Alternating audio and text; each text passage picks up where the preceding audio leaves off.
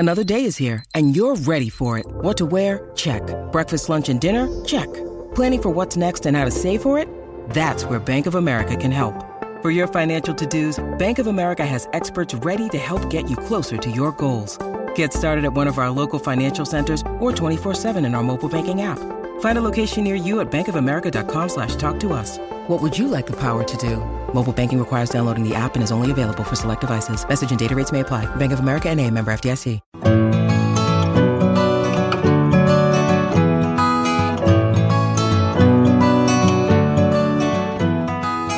Welcome to the Flying Solo podcast, a show for those going it alone in business.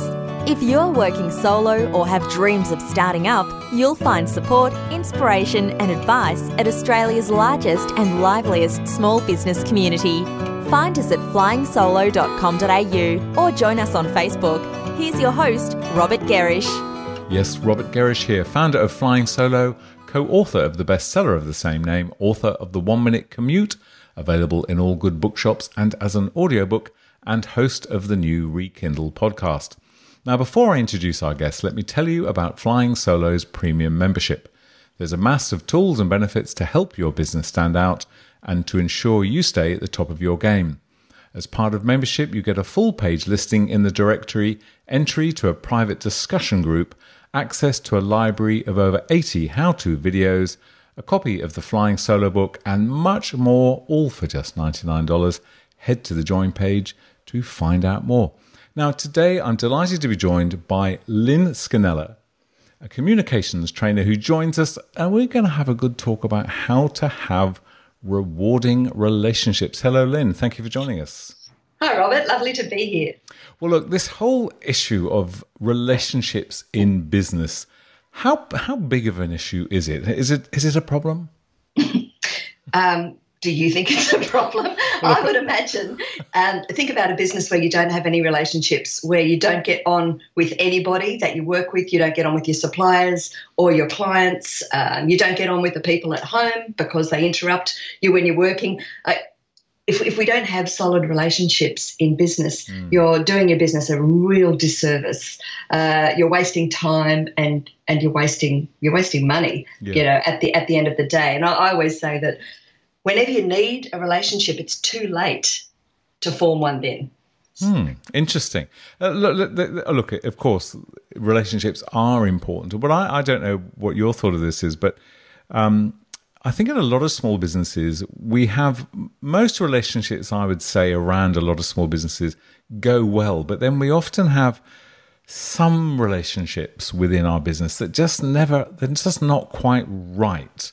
Is that what you find, that we might get it right with a number of people around our business, but that with one or two individuals, whether they're suppliers or clients, we just can't kind of get it right? Is that your observation? Yeah. Here's the thing. We are beautiful human beings made up of a wonderful mix of 30,000 different genes each. So there is no way that we can all get on well all of the time. It's not meant to work that way. I think that the issue is that I see all the time is when we don't respect each other's differences, because you can't like everybody. You just can't like everyone. You can't get on with them. It's not the way that we're made. But I reckon you don't have to have people over for a sleepover, but you do have to, but you do have to respect them. You have to respect them for their thoughts and respect them for their differences. And that is really damn hard at the end of the day, because sometimes, honestly, Robert, if we are being honest with each other, there's people that you just don't like and you don't know why. They just rub you up the wrong way. So I think it's particularly difficult for all of us in small and big business to deal with the relationships, because we lead such manic lives. Everyone is busy, and I've been in small business for all of my life. At the moment, I'm working solo with an assistant, and have done for quite a long time.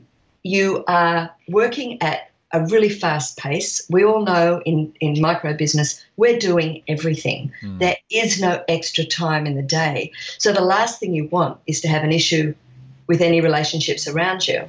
And just because you work solo, it doesn't mean you're not dealing with people, right? Yeah, of course. And look, and I think, as you rightly say, and as you're suggesting, most people obviously within Flying Solo are people that are working totally by themselves, in that we don't have employees, but what we do have are a number of people around our business that we work with. So are you saying that if in any small business, if there is a relationship with anyone that's kind of not right, should we, as business owners, should we confront that? Should we always try and fix it?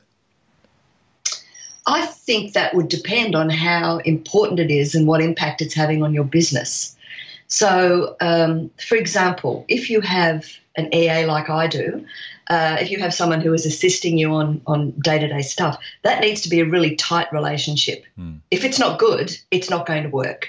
And in fact, with my superstar EA, Marie, my concern with taking her on was that she was too much like me. Right. And we all have a tendency to do this, right? You're drawn to people that are like yourself. But the reason that this works is because we are both highly self-aware of our strengths and challenges. We know where we cross over, and we know when to stop it. And we have a good dose of emotional intelligence. So I would say that it depends on that relationship. So if we're talking about, I don't know, let's use the courier example again. Mm-hmm. Your relationship with your courier, while it's nice to have a good one, isn't critical to your business. So if it's not a good one, if they don't look you in the eye or you don't like them for whatever reason, and they're not doing the job that they should be doing, well, jettison that stuff. Jettison anyone that is not helping your business, because we don't have time. We have time and resources to waste. Okay, well, look, I get that, and clearly there are people like you mentioned, your executive assistant there, who's I'm sure a pivotal person in your business. It's essential that relationship, therefore, is a very strong one. And as you rightly say, maybe someone who's just coming into your business now and again, not so important. But when let's imagine that we have a sort of scenario where somebody new is coming into our business, whether they are coming in as somebody to support us, as in the case with your EA, or as a customer of ours. Do you kind of recommend that you sit down and try and really understand the personality of the other person at the outset, or do we, generally speaking, we don't do that, right? We just kind of get going and we go, that person's a bit scratchy. What's going on there? But should we change? Should we be sitting down earlier in the piece and kind of understanding each other more, do you think? I absolutely do. I think the earlier that we understand each other's strengths, challenges and differences, the better the relationship is going to be. So, for example, I had a new client, and obviously this doesn't apply to people that are running online businesses, but let's just say, so I had a new client a little while ago, and it was pouring with rain. I was in a city that I didn't know that well. I had a hire car, so I was a little bit late, had to park away. I raced in full of talking about the weather and how hard it was to get a park, and so sorry I'm late and blah, blah, blah, blah, blah. And he just looked at me and said, okay, what are you here for? So that's cool, but I knew exactly then, because I've done a lot of work around human behavioural types, I knew exactly then what I was dealing with. And in my speak, he has a strong Apple preference, which means he's direct, to the point, doesn't want small talk, does not want a friendship, but if it can be a relationship with results, he's interested. So that was fine. My meeting was 15 minutes and I was out the door. So if we know a little bit about how to recognise different types of behaviour in others, we can adapt our own behaviour accordingly to be able to influence, persuade and ultimately get better results. Okay, but not all of us are Lynn Scanella, obviously, where we've you've studied this, you've worked in this, you've written books, you've written courses, so you can probably size someone up pretty quick. You'd be the person that if I was at a dinner party, I probably wouldn't want to sit next to you because you're going to suss me out really quickly. I'll go and sit on the other side. But so for those of us who don't have that skill set and don't have that knowledge, how do we broach it? Is it that we need to study a bit? Should we be putting professional development time into understanding personalities, or how do we kind of get into it? This is not rocket science. What I do is not rocket science. What I do is pop psychology, and it really is. I think study is too hard a word. I think it's a matter of observing and of listening. But what I will say is, I think for every person, it is extremely valuable to understand a little bit about different types of human behaviour. So, there's heaps of personality profiling stuff out there, Robert. Yep. It's been around for 2,500 years. Hippocrates in ancient Greece was the first person to put this theory out that says there's only 4 different temperaments. And these temperaments are guided by or developed by our balance of bodily fluids: black bile, yellow bile, blood, and phlegm, right? Nice. So lovely. So he then said you had a particular temperament if you had a certain balance of bodily fluids. Now, the amazing thing about this theory is it formed the basis of all the personality and behavioural profiling over 2,500 years. Yep. And your listeners will probably know a lot of different profiles, a lot of different personality profiling stuff you can do. Sure. There's some really sophisticated systems that you can do which will give you lots of detailed analysis about yourself, but most of us in small business don't have the time. We don't have the time to do that stuff. So I'd be suggesting jump online, see what there is out there, and just familiarise yourself with some basic stuff. Yep. As you rightly said, I have a book which obviously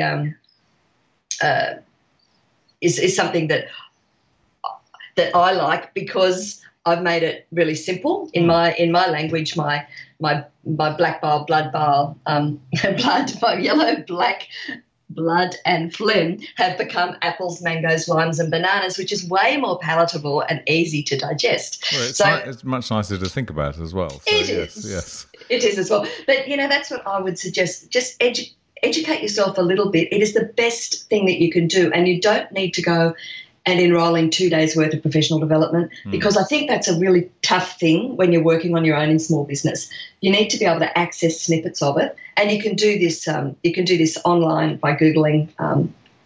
Looking for it yourself. Yeah. But it is incredibly valuable. And I'm sorry to interrupt. I'll just finish my one thought was this, that because I was thinking about what it meant to me, I didn't know about human behaviour or personality types. I'd been ploughing away in my own small business for 10 years. And when I jumped into this particular field and discovered that there was such a thing, I went, wow, this is useful. And if you think about it, if you know more about yourself and your strengths and challenges, more about other people's strengths and challenges, then you're able to modify your behaviour to get more of what you want, because no one's going to change for you. Nobody, whether they're your clients or your suppliers or part of your extended team. People don't change for you. So you have to understand them, which, really just comes with a bucket load of empathy. Yeah, okay. All right. Look, I think it's a great point, Sarah. And, I remember, when we first established Flying Solo, and indeed it's still done there, we used a thing called 16personalities.com. We use an online service like one of the ones that you mentioned. Yeah. And we invited everyone who worked with us, and we were all like a collective of independent people, to go through the 16 personalities, and we shared with each other who we were. And I must say that was so enlightening. And I've still got somewhere in my documents, my little profile of everybody I worked with. And it was it was so good, because if ever there was an issue with anything wasn't kind of going the way that maybe I thought it might, I'd just have a little refresher and have a look and go, okay, so what personality type again does, what was the characteristics of this person? I go, aha, that explains it. That sort of, and, and to go through it yourself as an individual is quite enlightening. And, it's quite confronting as well when you realize kind of how you're presenting to the world. But, okay, so it's good to hear you say that basically, no, we don't need to necessarily all become complete kind of professionals No. in understanding types. But what you're suggesting is, well, we could be buying your book, of course, but also we can look at a lot of, as you say, there's a lot of stuff online that can help us to understand how we operate and how other people operate, and really good sort of information. So when you've worked with a business that's maybe ever so slightly unhealthy, and they perhaps called you in to, kind of bring about a bit of change, what, in your experience, how quickly, once people start to understand each other, how quickly can change kind of manifest in a business? We see it happening on the day and soon after. And the reason is that because I'm talking apples and mangoes and limes and bananas, it's simple, it's fun, it's simple, but it's also blameless language, Robert, and it's easy to remember. So we see change straight away, unless, of course, you have there may be a person who is really creating a lot of issues in that team, someone who is quite toxic, and maybe needs to leave that team. But if it's a team that's just a bunch of normal human beings having normal personality clashes, you can see change straight away. And the reason is because this language continues on into the business. So as soon as people have done this, and you're right, when you said that you did it with your sort of extended team and everyone that was involved with Flying Solo, this is a great thought. If you can get a whole bunch of people together and you do something like this, and you not only do, say, a profile on yourself, but what's really interesting is to do the same profile on someone else, and then other people start to see, or you start to see how other people see you. It also leads to some very open, transparent conversations. So in a business, the question that you asked was, in a business, we would maybe do something like this. Everyone finds out what their natural preference is. And we're careful not to label. These are just behavioural preferences. Yep. And you can move around in your preferences, but you have ones that are your natural default position. So people find out if their first preference is a apple, mango, lime or banana. We split everybody up. Then we start talking about characteristics, what the challenges are, where the strengths are, or what are the challenges that brings to other people. And because we're only talking fruit, it's silly, and it sort of dilutes all any nasty issues. So the next day when someone goes into the workplace, they'll go, hey, listen, I need you to take off your apple hat for a minute and bring out you in a banana. And, right, it's funny, it's silly, so it helps diffuse situations. And what we've seen more than anything, because a lot of the bigger organisations that I've worked with use it as part of their induction, and they put it throughout because it's easy to remember and it is easy to put into action, because you just have to remember a few things, or you just, as you say, you look up, you go back to your notes and go, right, that's why the banana isn't saying a word in meetings. It's because they don't like to speak up in public. Yep. Yeah, look, great points again. And I, again, going back to that's the service that we used. I found that so interesting to really understand myself and to understand others. And there's always, the thing going into that is sometimes you might go into it thinking, oh gosh, do I really want to know what this online thing makes of me? But it's always rewarding. And I particularly one section I loved that they used on that service was that they kind of tell you, famous people in history that had the same profile as you. So you're going, okay, so Barack Obama is the same as me. That can't be bad. Well, that's a nice choice. It's not bad, is it?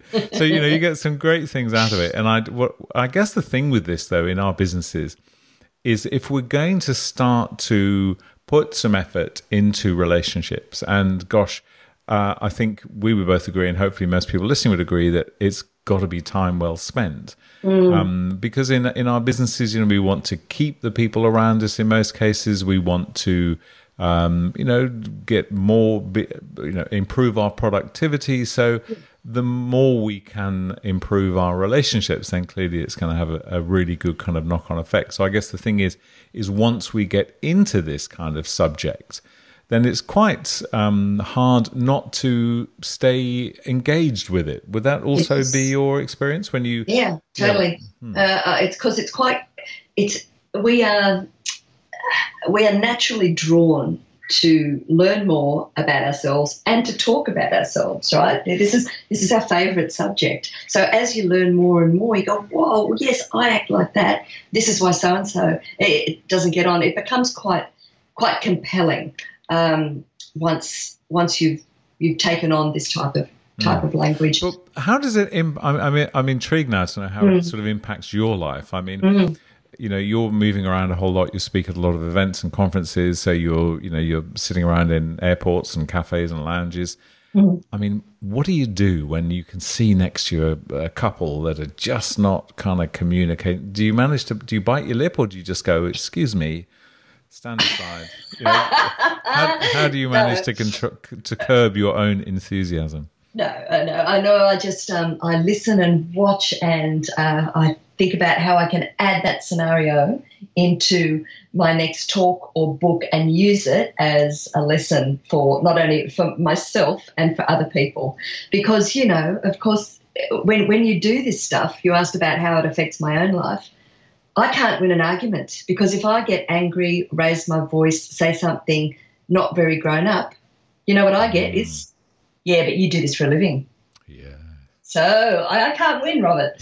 No. Unfortunately, we're all human beings and we all have flaws, and that's part of the joy of life. But I certainly don't interrupt. But I do.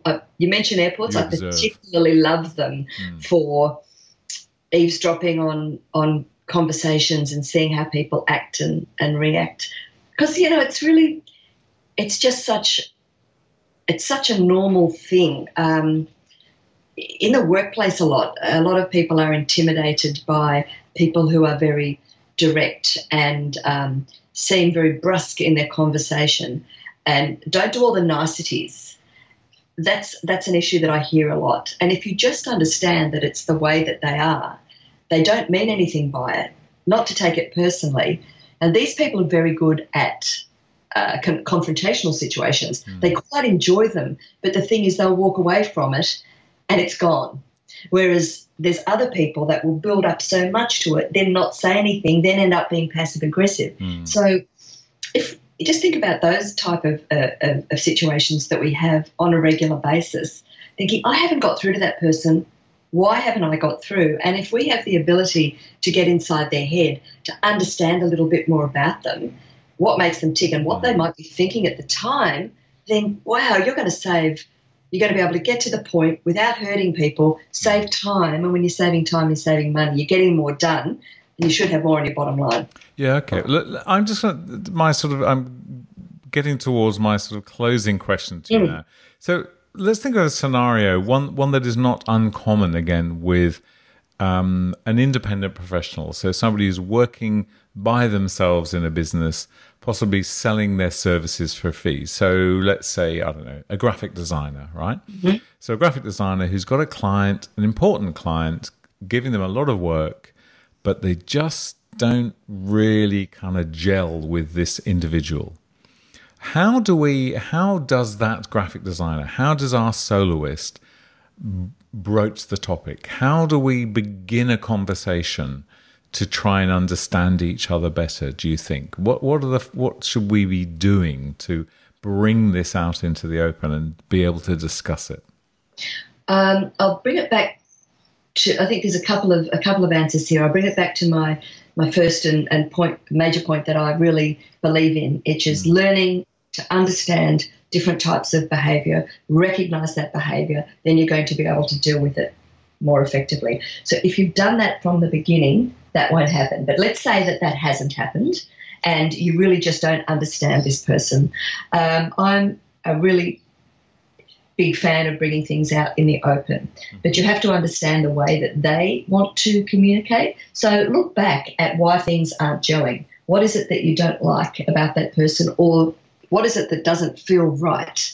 Are they loud? Are they loose with their brief? Are they easily distracted? Do they keep changing their mind all the time?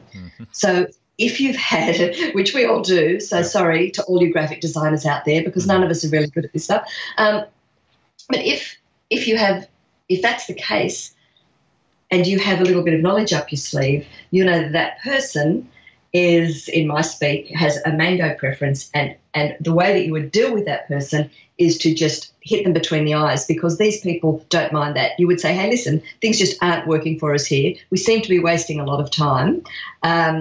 We need to address this, and this. Right. Let's nut out what you want. But if you had recognised that person as being very deliberate, if you look back, you need to look back at how they behave before you know how to move ahead with it. There's not a one size fits all. That's the thing. Okay, now that's a good response. So it starts. It needs to start with us working to understand the other person a little more. So that's maybe, it could be buying your book, it could be going on your course, it could be going to 16personalities.com or one of those such things, and saying, okay, so this person, they kind of sound like one of them. So, you know, if you've got a bit of a clearer picture as to their personality type, then I guess you can experiment a little and say, okay, well, this is what it suggests how I should treat someone like that is like this. And then that can kind of confirm your thoughts. And then I guess you'll have confidence to go a little bit further and go, hey, you know what? Why don't we sit down and have a chat about this and see if we can work a bit better together? That's kind of, I think, what you're saying. So, and that's the thing, because I've worked with so many people over the years who've you know, I've had sort of conversations of going, oh, this client's driving me nuts, and then I speak to them again, and 2 weeks later go, I fired them. It's like, okay, well, that's left a bit of a hole in your business, and every now and again, yes, we do need to fire clients, but in some cases we can probably rectify the situation, because often, and again, using design as an example, as you sort of confess there, a lot of clients aren't so good at working with designers because they don't understand how it works. Yeah. So part of the process can be actually sitting down and going, hey, let me just explain what happens when you give me a brief of what I do, because it might help us, you know, work a bit better together. Anyway, I'm going off down a massive rabbit hole. I'm not going to go there any further. Well, look, Lynn, it's been great talking with you. So where can we go to find out more about you? My website has pretty much everything on it. It's lynnescanella.com.au. It's I'll spell that LYNNESCHINELLA.com.au. That's got information on my book.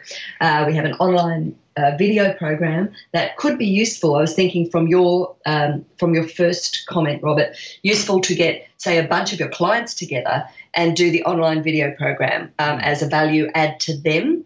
And that will help you all work more effectively together. So all the information is there on that website. Terrific. All right. Well, Lynn, thank you very much for joining us. I hope you have a lovely, enjoyable day with great relationships all the way through it. And I hope our listeners do too. So thank you again for joining us. Thank you so much, Robert. Thank you. Okay. And before I go, don't forget that when it comes to creating a truly enjoyable and prosperous business, Flying Solo gets you. Premium membership has all the tips and tools you'll need for just $99. Head to the join page to learn more. And that's where we'll leave this show from Flying Solo and your host, Robert Gerish. We'd love to receive feedback, even a brief review for those listening via iTunes. If you're planning to start a business or rejuvenate the one you're in, check out our bestseller, Flying Solo, How to Go It Alone in Business. It includes everything we know about working on your own. And of course, we invite you to dive into the resources and supportive community at flyingsolo.com.au.